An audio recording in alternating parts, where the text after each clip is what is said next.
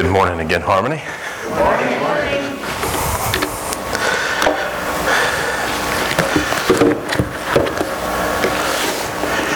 In our house, there's a few rules that I try to enforce. And one of the things I'm big on is I'm not a huge fan of my kids saying that they love things. Because I just find we have massacred that word in English language, especially in America. So in our house, if any of the children say, man, I love Superman, or I love Batman, or I love this soup, or I love In-N-Out Burger, or I love whatever, if it's not a person, they will immediately hear from me or from Mom, we don't love things, we like things, we love people. And we say this all the time. And so Ty, of course, has been indoctrinated in this. He is well-versed in this. Jake is just starting to kind of get caught up in this as he's being 3. And so it's funny because last night Nicole was on the phone with her mom and was talking about how she loved this dress. And if you know the layout of our house, we have a restroom downstairs, and Jake was in the restroom, and all of a sudden you hear this little voice go, Mom, we don't love things, we love people. I'm like, he's getting it, yes. But we're big on that in our house because we tend to use that word so loosely. And the problem with using it so loosely is that there's moments in our lives where we want to say it and it to have impact. We say it and we don't want it to be just taken as a nice compliment. We want it to be said and to have this magnitude.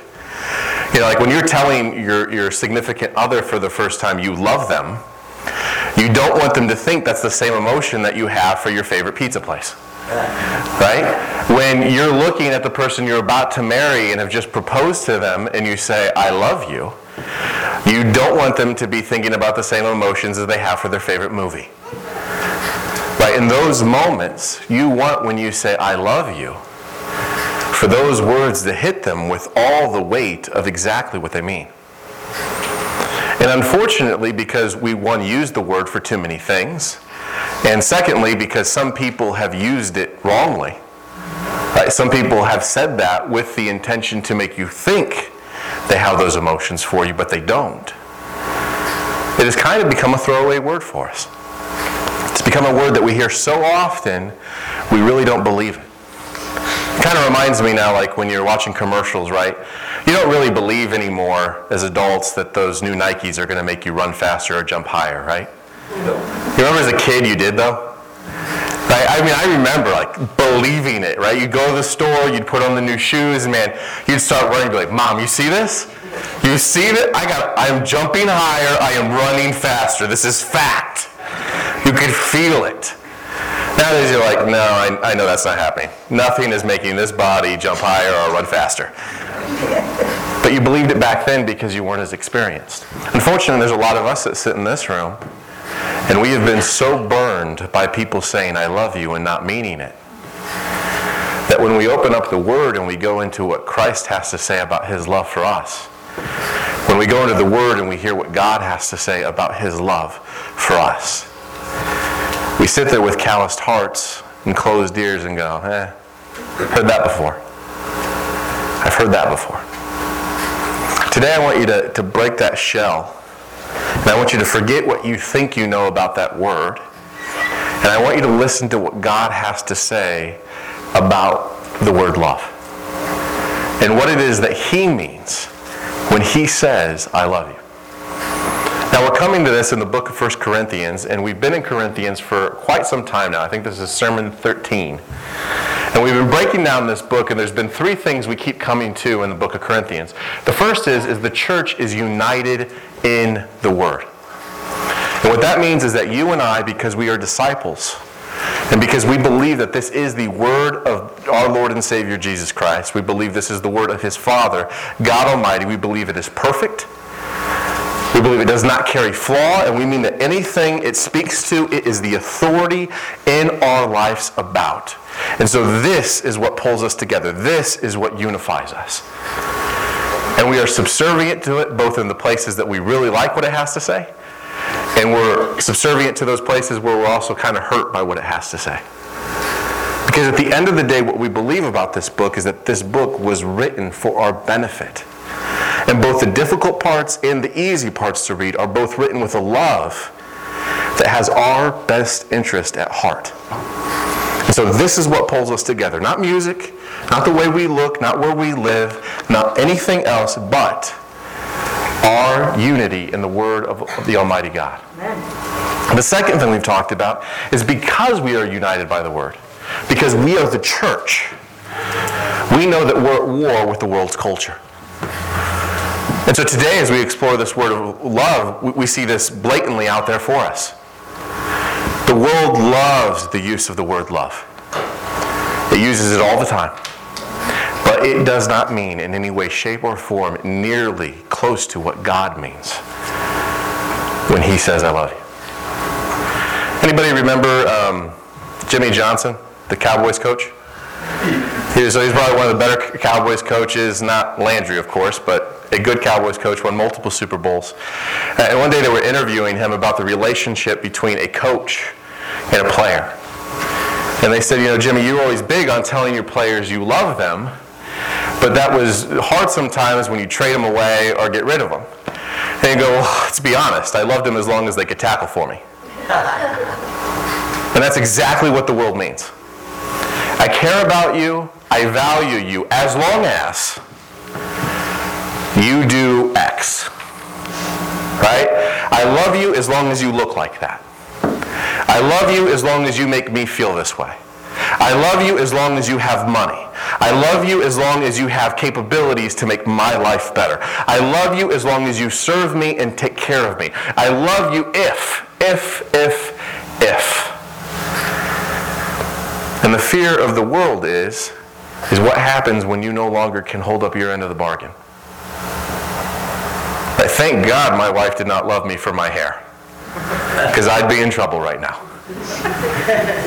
Right? Thank God that my physical looks were not the reason that she decided to marry me, because I'd be without a wife right now.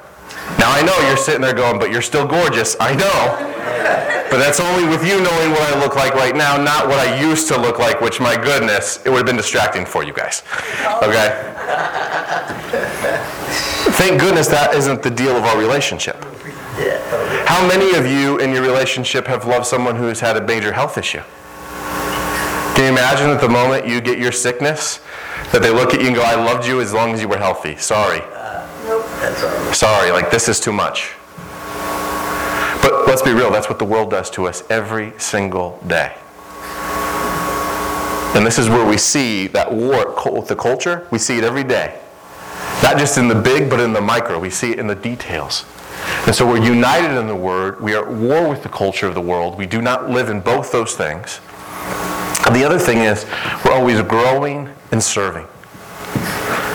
And you'll see today the reason that love is so important is love is the why behind that. The reason that you and I are always growing, the reason that you and I are always serving, is because there is a well of love that Christ has put in us that demands that those things happen. It's funny, I can't tell you how much having children has inspired me to try to be a better me.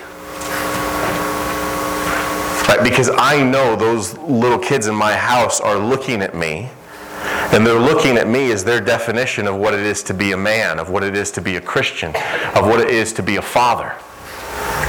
And I want that to be a really good definition they set in their minds. I look at those things and I want to be the best because I love them and I want them to have the best in the world that they can have. And that's a similar thing when God is in our lives, is that when this love is here, you and I are not serving so everybody can go, man, what an amazing person. We go to the food bank and serve because we actually love the people who are hungry. Right?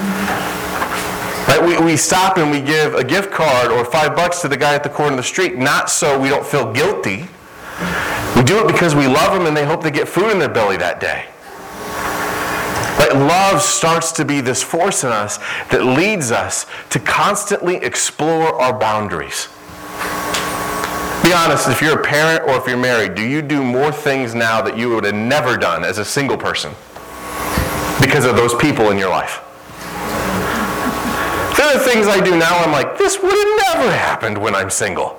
I would have never driven a minivan. I can tell you that. That would not have happened. I would have had to have been dead to be dragged into a minivan before I had wife and children. Now I'm like, that's a nice minivan. You see that? Did you see? The middle seat slides. Oh my goodness, we need that. I now actually will argue with people about why don't you have a minivan? It's the best tool for the job, people. That would have never happened before. Happens now. People who you love force you to stretch. They force you to get out of your comfort zone and to do things that make you uncomfortable. Why? Because you love them. So let's look at what God has to say about love. 1 Corinthians chapter 13. And I want you to pay attention because there's danger with this verse. You've probably heard it at every single Christian wedding you've ever gone to. But because you've heard it doesn't mean you've actually listened to it. Right? Really listen to what God is saying to us in this. And I think it's important as we set context that there's a reason that there's just not a one-sentence definition. Have you ever experienced something so profound and so beautiful that you can't put it into words? Not fully? It's kind of what you get here from Paul.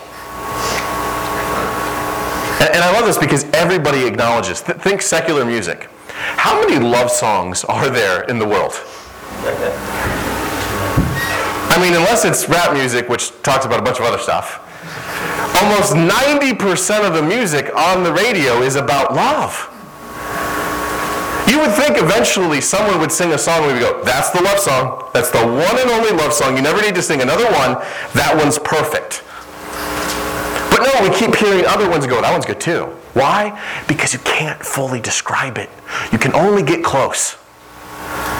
And so when a song hits elements of it, we go, oh, yeah, that is kind of like that. Oh, but you're right, it's also kind of like that too. But no one can ever sing the love song. Because what love really is beyond words. And so what we'll see Paul do here is he'll help us describe it by kind of setting a fence about what it is and what it isn't. So look at 13. He says, if I speak with the tongues of men and of angels, but do not have love, I become a noisy gong or a clanging cymbal.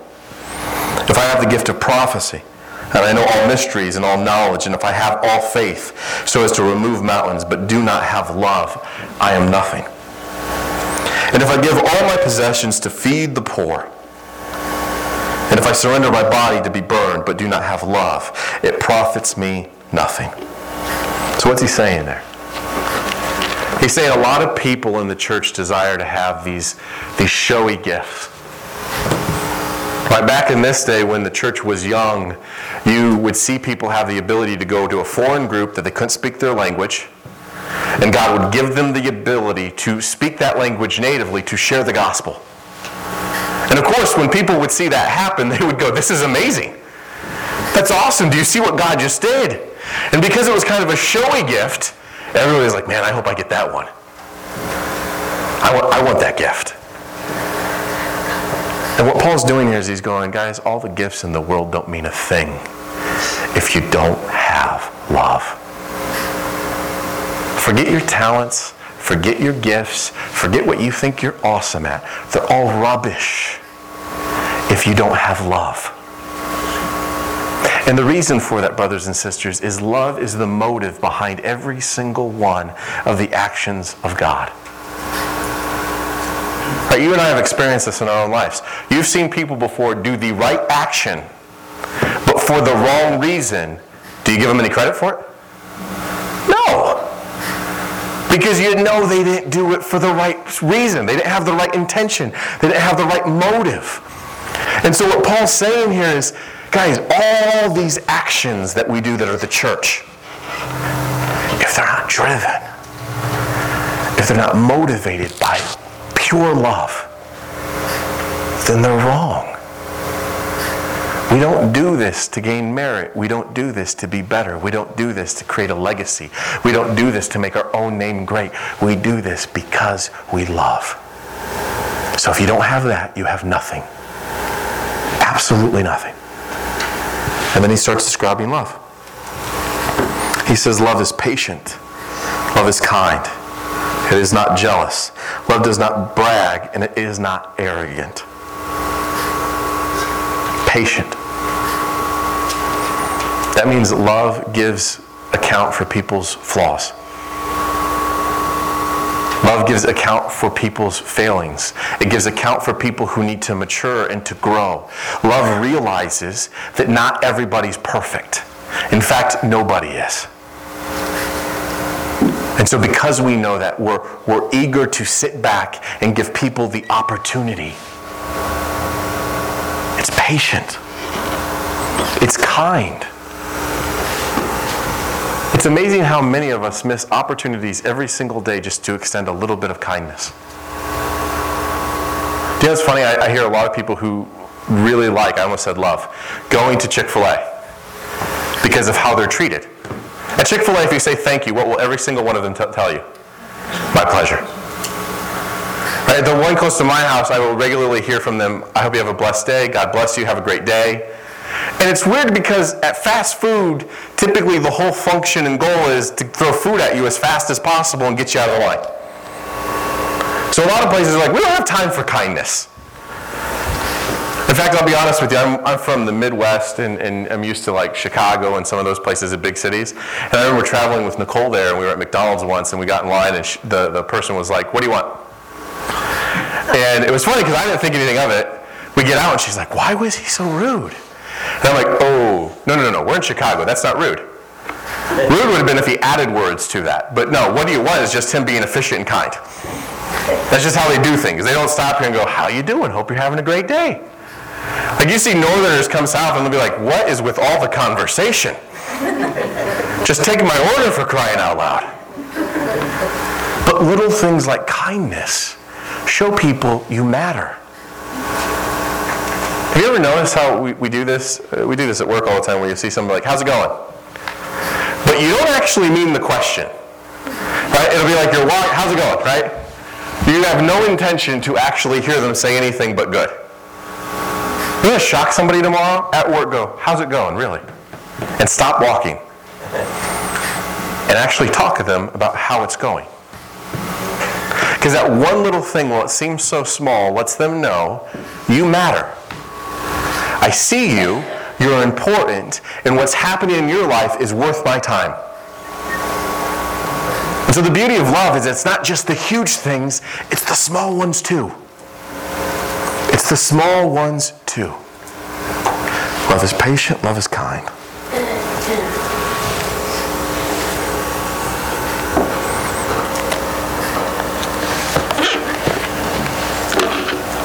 And then he says not only is love patient and love kind, he says that it's not arrogant. It's not jealous. It doesn't brag. Why? Because love's not about you.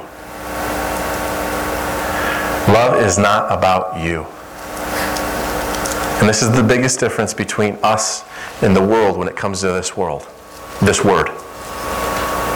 The worldly definition of love is it's about me. You make me feel this way, so I treat you this way. You give me this thing, so I give you this emotion. Because you do something for me, I now give you love. Paul goes, no, that's not how God's love works. God's love is not arrogant. God's love does not boast. God's love is not jealous. Because God's love is not about the person who gives the love. I don't do this because you give me something. And I'm not better because I love you. Love has a huge amount of humility in it, where you are putting the other people first. That's the beauty of it. Is that love isn't about your own greatness, it's about your willingness to do things for others. He says, love is patient, love is kind, it is not jealous, it does not brag, it is not arrogant. And then verse 5. It does not act unbecomingly, it does not seek its own, it is not provoked, it does not take into account a wrong suffered. Married folks, pay attention to that one again. Does not take into account a wrong suffered. Now, me and Nicole, we're perfect. Our marriage is awesome, so we never do this. We never bring up past things in a current argument. right? And I'm sure none of you guys do that. I'm sure none of you argue and go, oh yeah, well what about last year when you did? Right?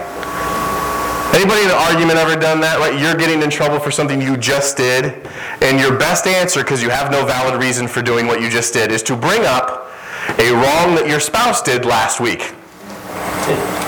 And what you're basically trying to do is almost create like a stalemate of, I got something on you, you got something on me, so why don't we just drop it both and walk away? It's not a great way to handle things. Because one, you really haven't resolved either issue. And really you're not showing love in that. Can you imagine, who here wants to get to heaven and have God go, sit down, let's go through all the sins? Whew, I do not want that happening. Can you imagine? I don't want last week's sins to be gone through item by item, let alone my entirety of life. Could you imagine what that would feel like? I mean, let's just be real. Any of you who think you're awesome and are a great person, just start listing your sins that you can remember from the time you were young. And you tell me what age it is that you start to realize, like, I can't believe God still has me on this earth. Love doesn't keep a list of those wrongs. It lets them go. It lets them pass. It does not rejoice in unrighteousness, but it rejoices with the truth. It bears all things, believes all things, hopes all things, endures all things. Now, I really want to hit on a couple points here. It does not rejoice in unrighteousness, it rejoices with the truth, right? Brothers and sisters, this is another place where we are at war with the world's version of love. It's funny, a lot of Christians nowadays, people say we are not loving because we stand with the truth of God. What the world has turned love in is that I have compassion for you, I don't hurt your feelings, and I encourage you to do whatever you want to do. But let's be real here. Is that always the best thing for the person? No. If I'm in a toxic, terrible relationship where I am being beaten and belittled and betrayed and mocked day in and day out, but I feel good about it, should the loving people in my life be like, well, hey, if it makes you feel good, just stay there? No! Loving people in that person's life should go, hey, what's happening to you isn't right. You're being hurt. And yes, you have a strong emotion, but what's happening is wrong.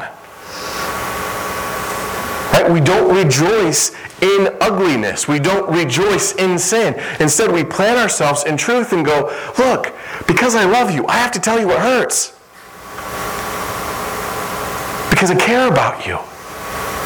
And if you don't fully understand this, just think about being a parent. How many times are you getting mad at your kids because they want to do something they don't fully understand? Right? If my little kid wants to drive my car, do I just go, sure? I'm not going to tell him no because he'll cry about it and I want to hurt his feelings and then he thinks I won't love him.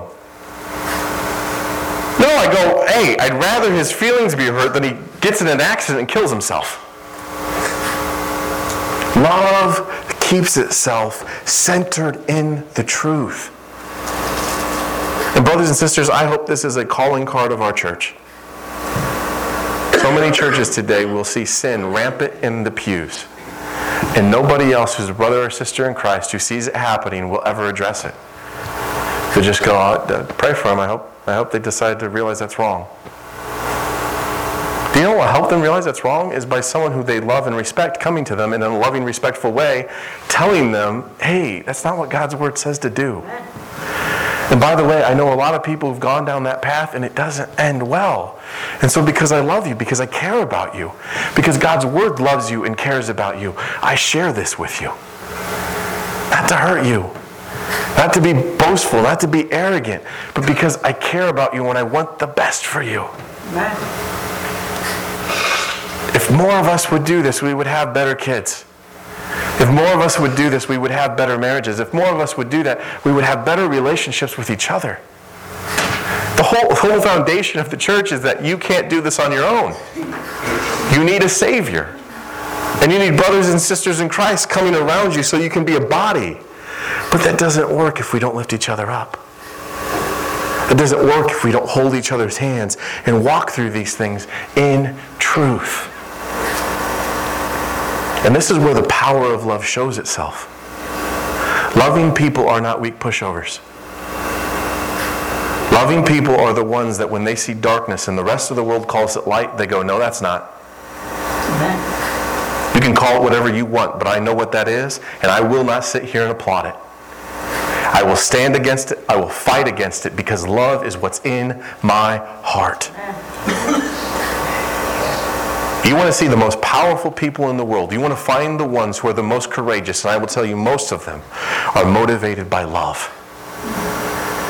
Because they realize they have to fight, not for themselves, but for someone else. And that's why we should be a bold people. It's because no matter what the world wants to call right or wrong, we know what God says is right or wrong, and we're not going to leave it. We're going to plant ourselves in that word and stand by it. Because we love people and we don't want this truth lost.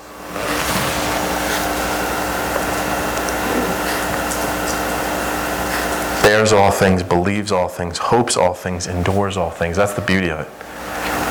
And he says you can do all this. Why? Because if you have love at the center, you will be planted in the foundation of God and you will survive all storms.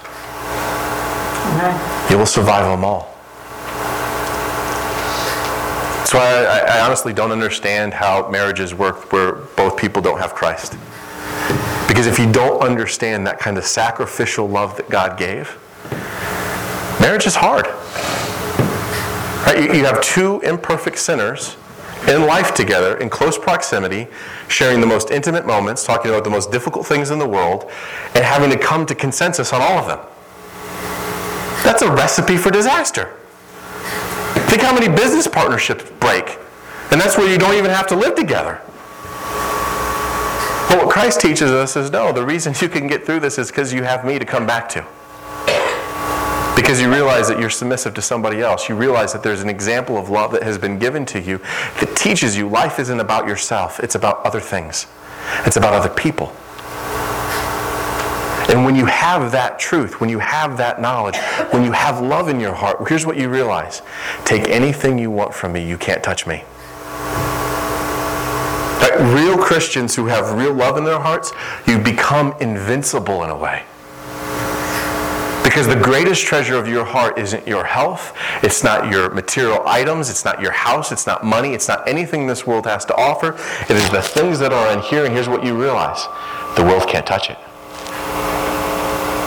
So do your best. Amen. Cancer can take my body, but it can't touch my love. The government can even rip my kids from my house, but you know what they can't take? My love for them and their love for me. You start to realize there is no force in this world, no matter how powerful or how ugly, that can actually strip away what you care about the most. And that's why as you read the New Testament, you see these Christians of unbelievable resiliency. They just stand no matter what comes their way. Right? Paul's in prison, sick, alone, beaten, broke, and goes, my cup overflows. My cup overflows. Why? Because he's like, I have a God who loves me so purely each and every day, and I have people that I love, that I get to pour into each and every day. And as long as I have those things, you can't touch me. Amen. And I love it because it's confusing to his enemies. You see them talk about it. There's this one place in the New Testament where they're meeting going, what do we do? What do we do? If we put the guy in jail, he builds a church in jail.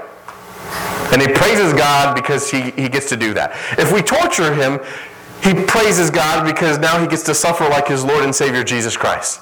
If we release him, he'll just keep building more churches out there. And if we kill him, he gets to go to the one place he really wants to go to. They don't know how to hurt him anymore. And I love that. Can you imagine your enemy sitting looking at you and going, we really have literally no idea how to inflict pain upon you anymore. You literally will be victorious in any scenario we put you into. That's what they saw in true Christians, because they had this love. They had this love. Bears all things, believes all things, hopes all things, endures all things. Love never fails. Amen.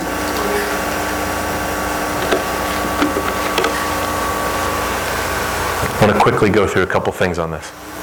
So why is love so important? It's important because love is what God is. 1 John 4:8.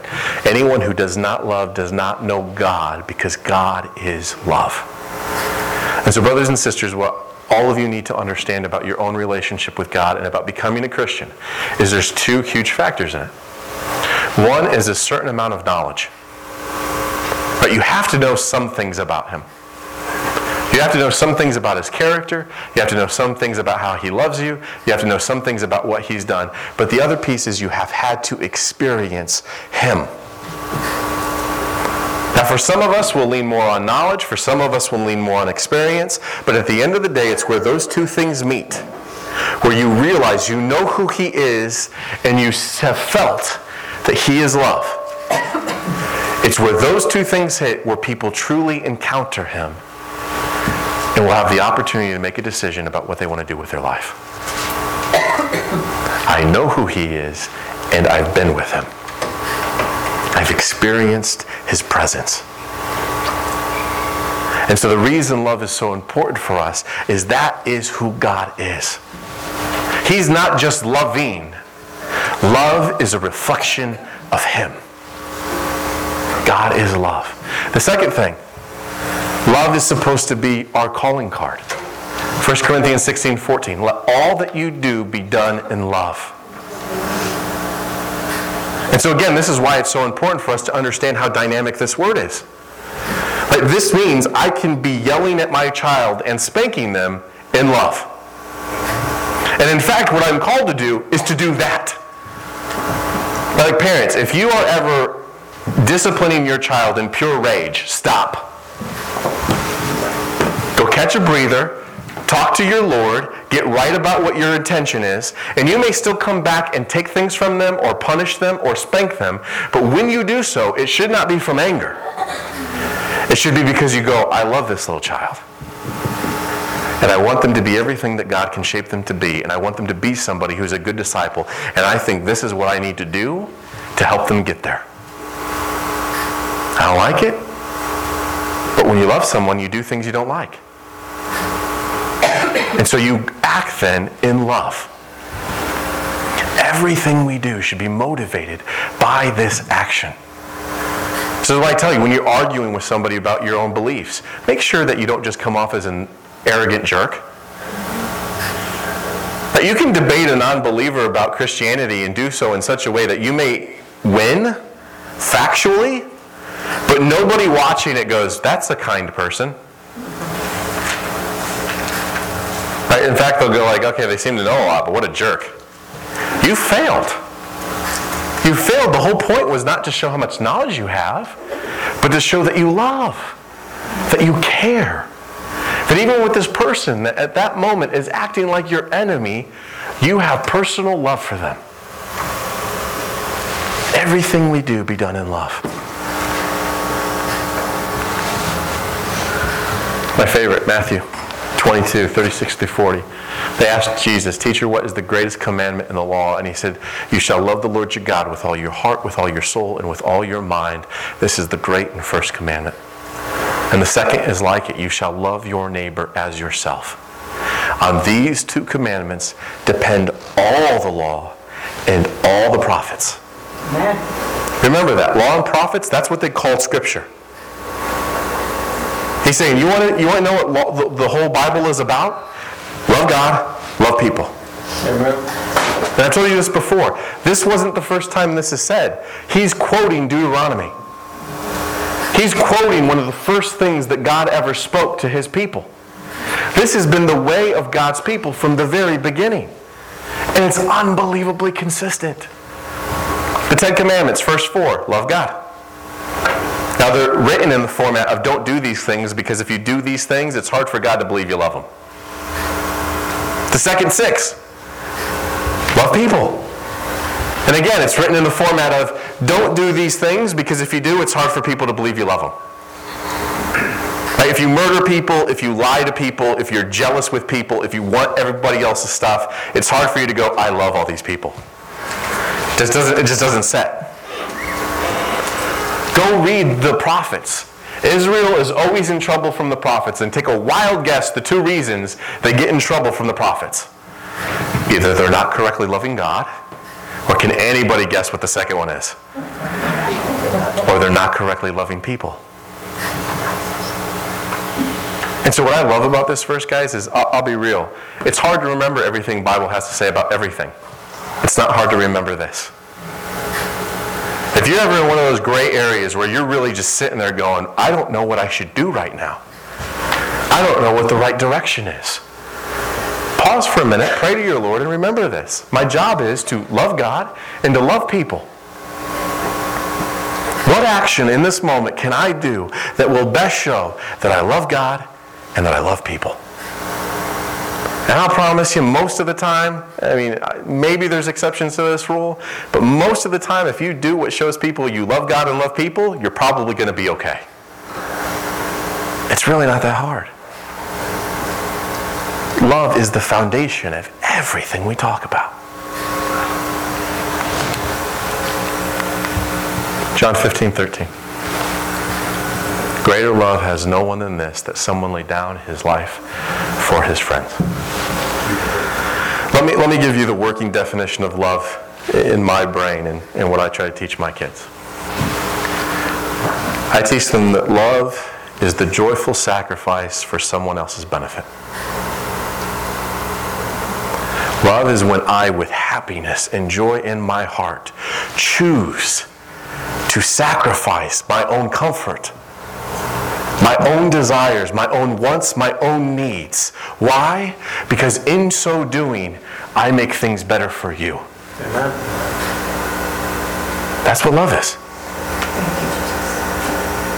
I have the power and ability, I have the opportunity to do something that would make me more comfortable, would make me more powerful, would make my life better, but instead I will not do those things. I will choose a harder path. Why? For you, and I'll be happy doing it. I don't do it swearing under my breath the whole time.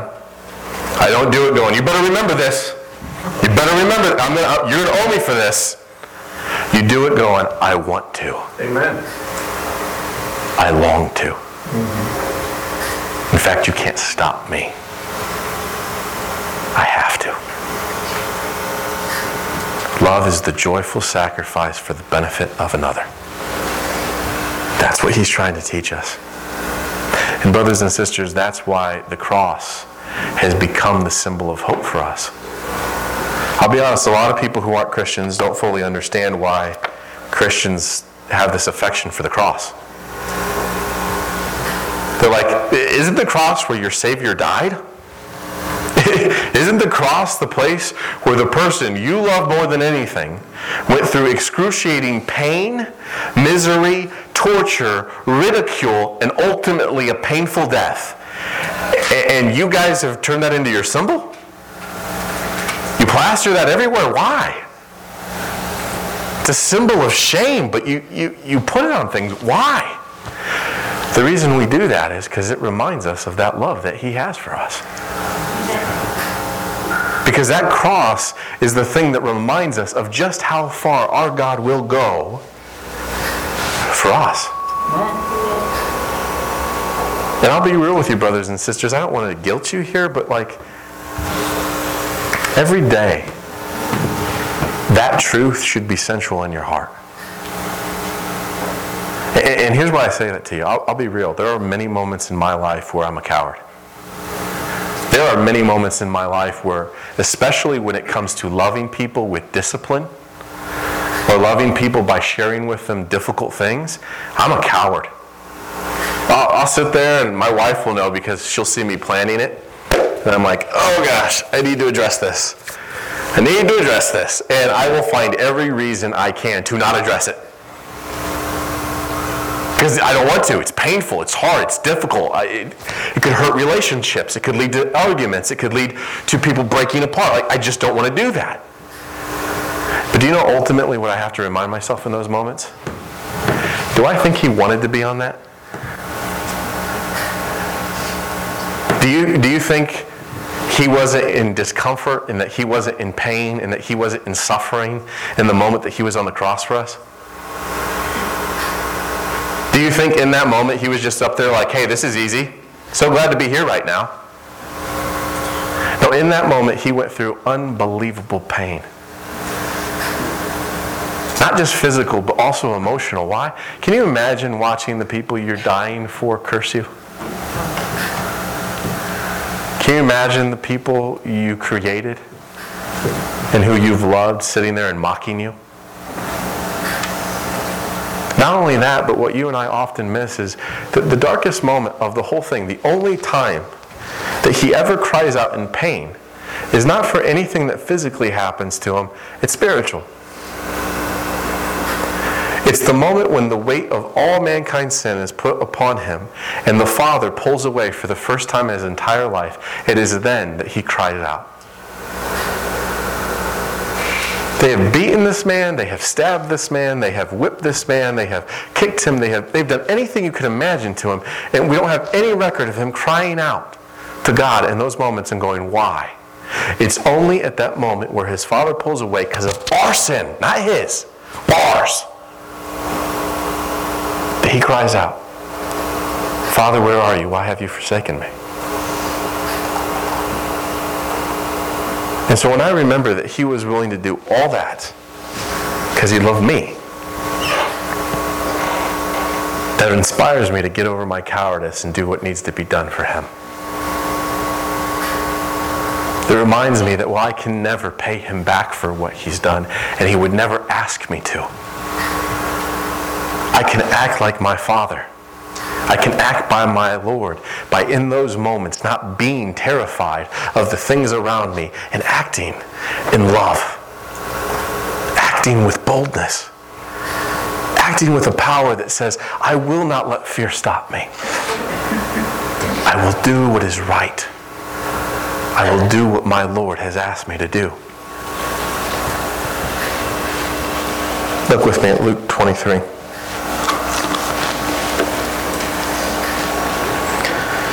It says, 2 others also who were criminals were being led away to be put to death with him. And when they came to the place called the Skull, there they crucified him and the criminals, one on the right and the other on the left. But Jesus was saying, Father, forgive them, for they do not know what they are doing. Then they cast lots, dividing up his garments among themselves. And the people stood by looking on, and even the rulers were sneering at him and saying, He saved others. Let him save himself if this is the Christ of God, the chosen one. The soldiers also mocked him, coming up to him, offering him his sour wine, and saying, If you're the king of the Jews, save yourself. Now there was also an inscription above him that said, This is the King of the Jews. Whenever I read that, I realize how different he is from me. Can you imagine if you had the power to literally create anything with your words? Can you imagine being on that cross in that much pain and having people mock you and ridicule you and just taking it? He just does. In that moment, he doesn't let anger, which would have been righteous. He doesn't let justice, which would be true. He doesn't let any of his own personal feelings come first. In that moment, he is willing to take all those things. Why? He sacrifices his rights for you and me. Because he knows if he doesn't finish, then you and I are in trouble. One of the criminals who was hanged there was hurling abuse at him, saying, Are you not the Christ? Save yourself and us. But the other answered and rebuking him said, Do you not even fear God, since you are under the same sentence of condemnation?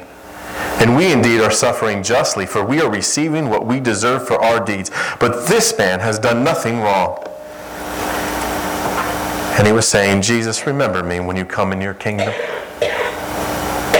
And Jesus said to him, Truly I say to you, today you shall be with me in paradise. What did that man have to offer Jesus? What did that man have to give him? He would never do a good deed for him. He would never share the gospel for him. He would never tithe to him. He'd never go to church for him. He would never do a single action for him. And in fact, all the actions he had done up to that moment were worthy of him being put to death. But in one moment of humility, in one moment of realizing that he deserved what he was getting and that he was wrong, in one moment of realizing that the man next to him was the Son of God, Jesus forgave him all that. And Jesus offered him his love.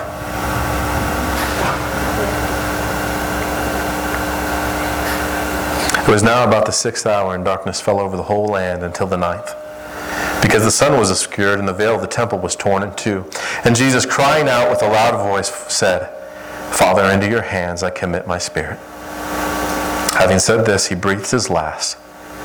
And when the centurion saw what had happened, he began praising God, saying, "Certainly this man was innocent."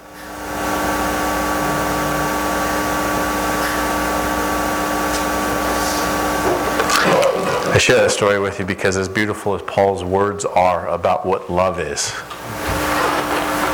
it's that action that tells you better what it is. And if you ever want to know why a Christian serves Jesus, it's not for their better life. It's not so they can be the best version of themselves. It's not so they can have more money in the bank account. It's not so that God makes all their dreams come true. The reason a true disciple follows Jesus for all their lives is because they understand what he did right there. How at any second, at any moment, he could have flown off that cross and he could have shown them the full might and power of the Almighty God. But instead, because he loved us, because he knew he had to sacrifice to make our lives better, he endured all that pain so that you and I could know his love. Amen. That's why we fall to our knees and call him Lord. Amen. That's why we commit to him everything we are and all that we have. And that is why we go outside those doors and we do not remain silent, but we share the gospel of Jesus Christ with anyone and everyone we can. Because when you love, you joyfully sacrifice for the benefit of others. Let's pray. Heavenly Father, we come before you, Lord, in awe of the love that you have for us. Father, we know we do not deserve it, but that never stopped you from giving it to us. Father, I pray that as individuals that we block out all those things we long for, Lord. All those things that the world reminds us we don't have. And that in this moment, Lord, each and every one of us would rejoice in knowing we have you and we have your love. Father, that you loved us so much, you sent your one and only Son to die for us and to offer us eternal life. Father, I pray that everybody in this room knows the beauty of that gift and has decided to follow you, Lord. Father, we love you, and we are so glad to call you Dad. In the name of Jesus we pray. Amen. As Maria comes and sings with us, me and Brother Joe will be up here at the front. If there's anything on your heart that you want to pray about, I encourage you to come up and know that we'll pray with you. There's always people in this church who are willing to be along the journey with you so that you don't have to do it alone. Joe? Let's all stand.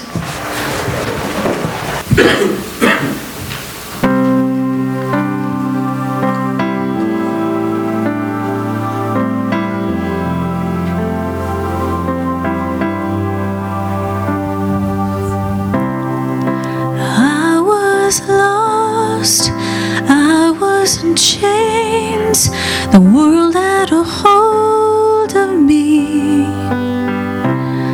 My heart was a stone, I was covered in shame when he came for me. I couldn't run from His presence. I couldn't run from His arms. Jesus, He loves me. He loves me. He is for me.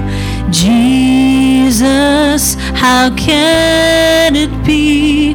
He loves me. He is for me. It was a fire deep in my soul. I'll never be the same. I stepped out of the dark and into the light when He called my name. I couldn't run from His presence. I couldn't run from His arms. Jesus, He loves me. He loves me. He is for me. Jesus, how can it be? He loves me. He is for me. He holds the stars and He holds my heart with healing hands that bear the scars. The rugged cross where He died for me. My only hope, my everything. Jesus, He loves me. He loves me. Oh, Jesus, how can it be? He loves me. He is for me. He loves me. He is for me. My God, it's amazing. Oh, Jesus loves me.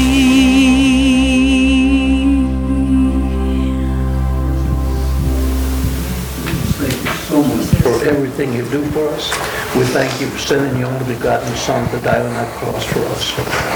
Oh, Heavenly Father. Sing this chorus with me. Father, just look at Oh, how He loves you and You me. already paid the price for all our sins. Oh, how He loves you and me.